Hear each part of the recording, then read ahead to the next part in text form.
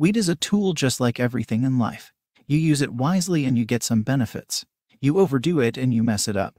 Weed is very subjective, and there is no single particular decision like yes or no because we got rich, hardworking, successful stoners like Wiz Khalifa and almost all rappers. So saying weed is bad for your success is kin to stupid, and is proven wrong by many people. But again, some fools get high all day every day, and do nothing at all. These guys are the losers, and these guys mostly do weed.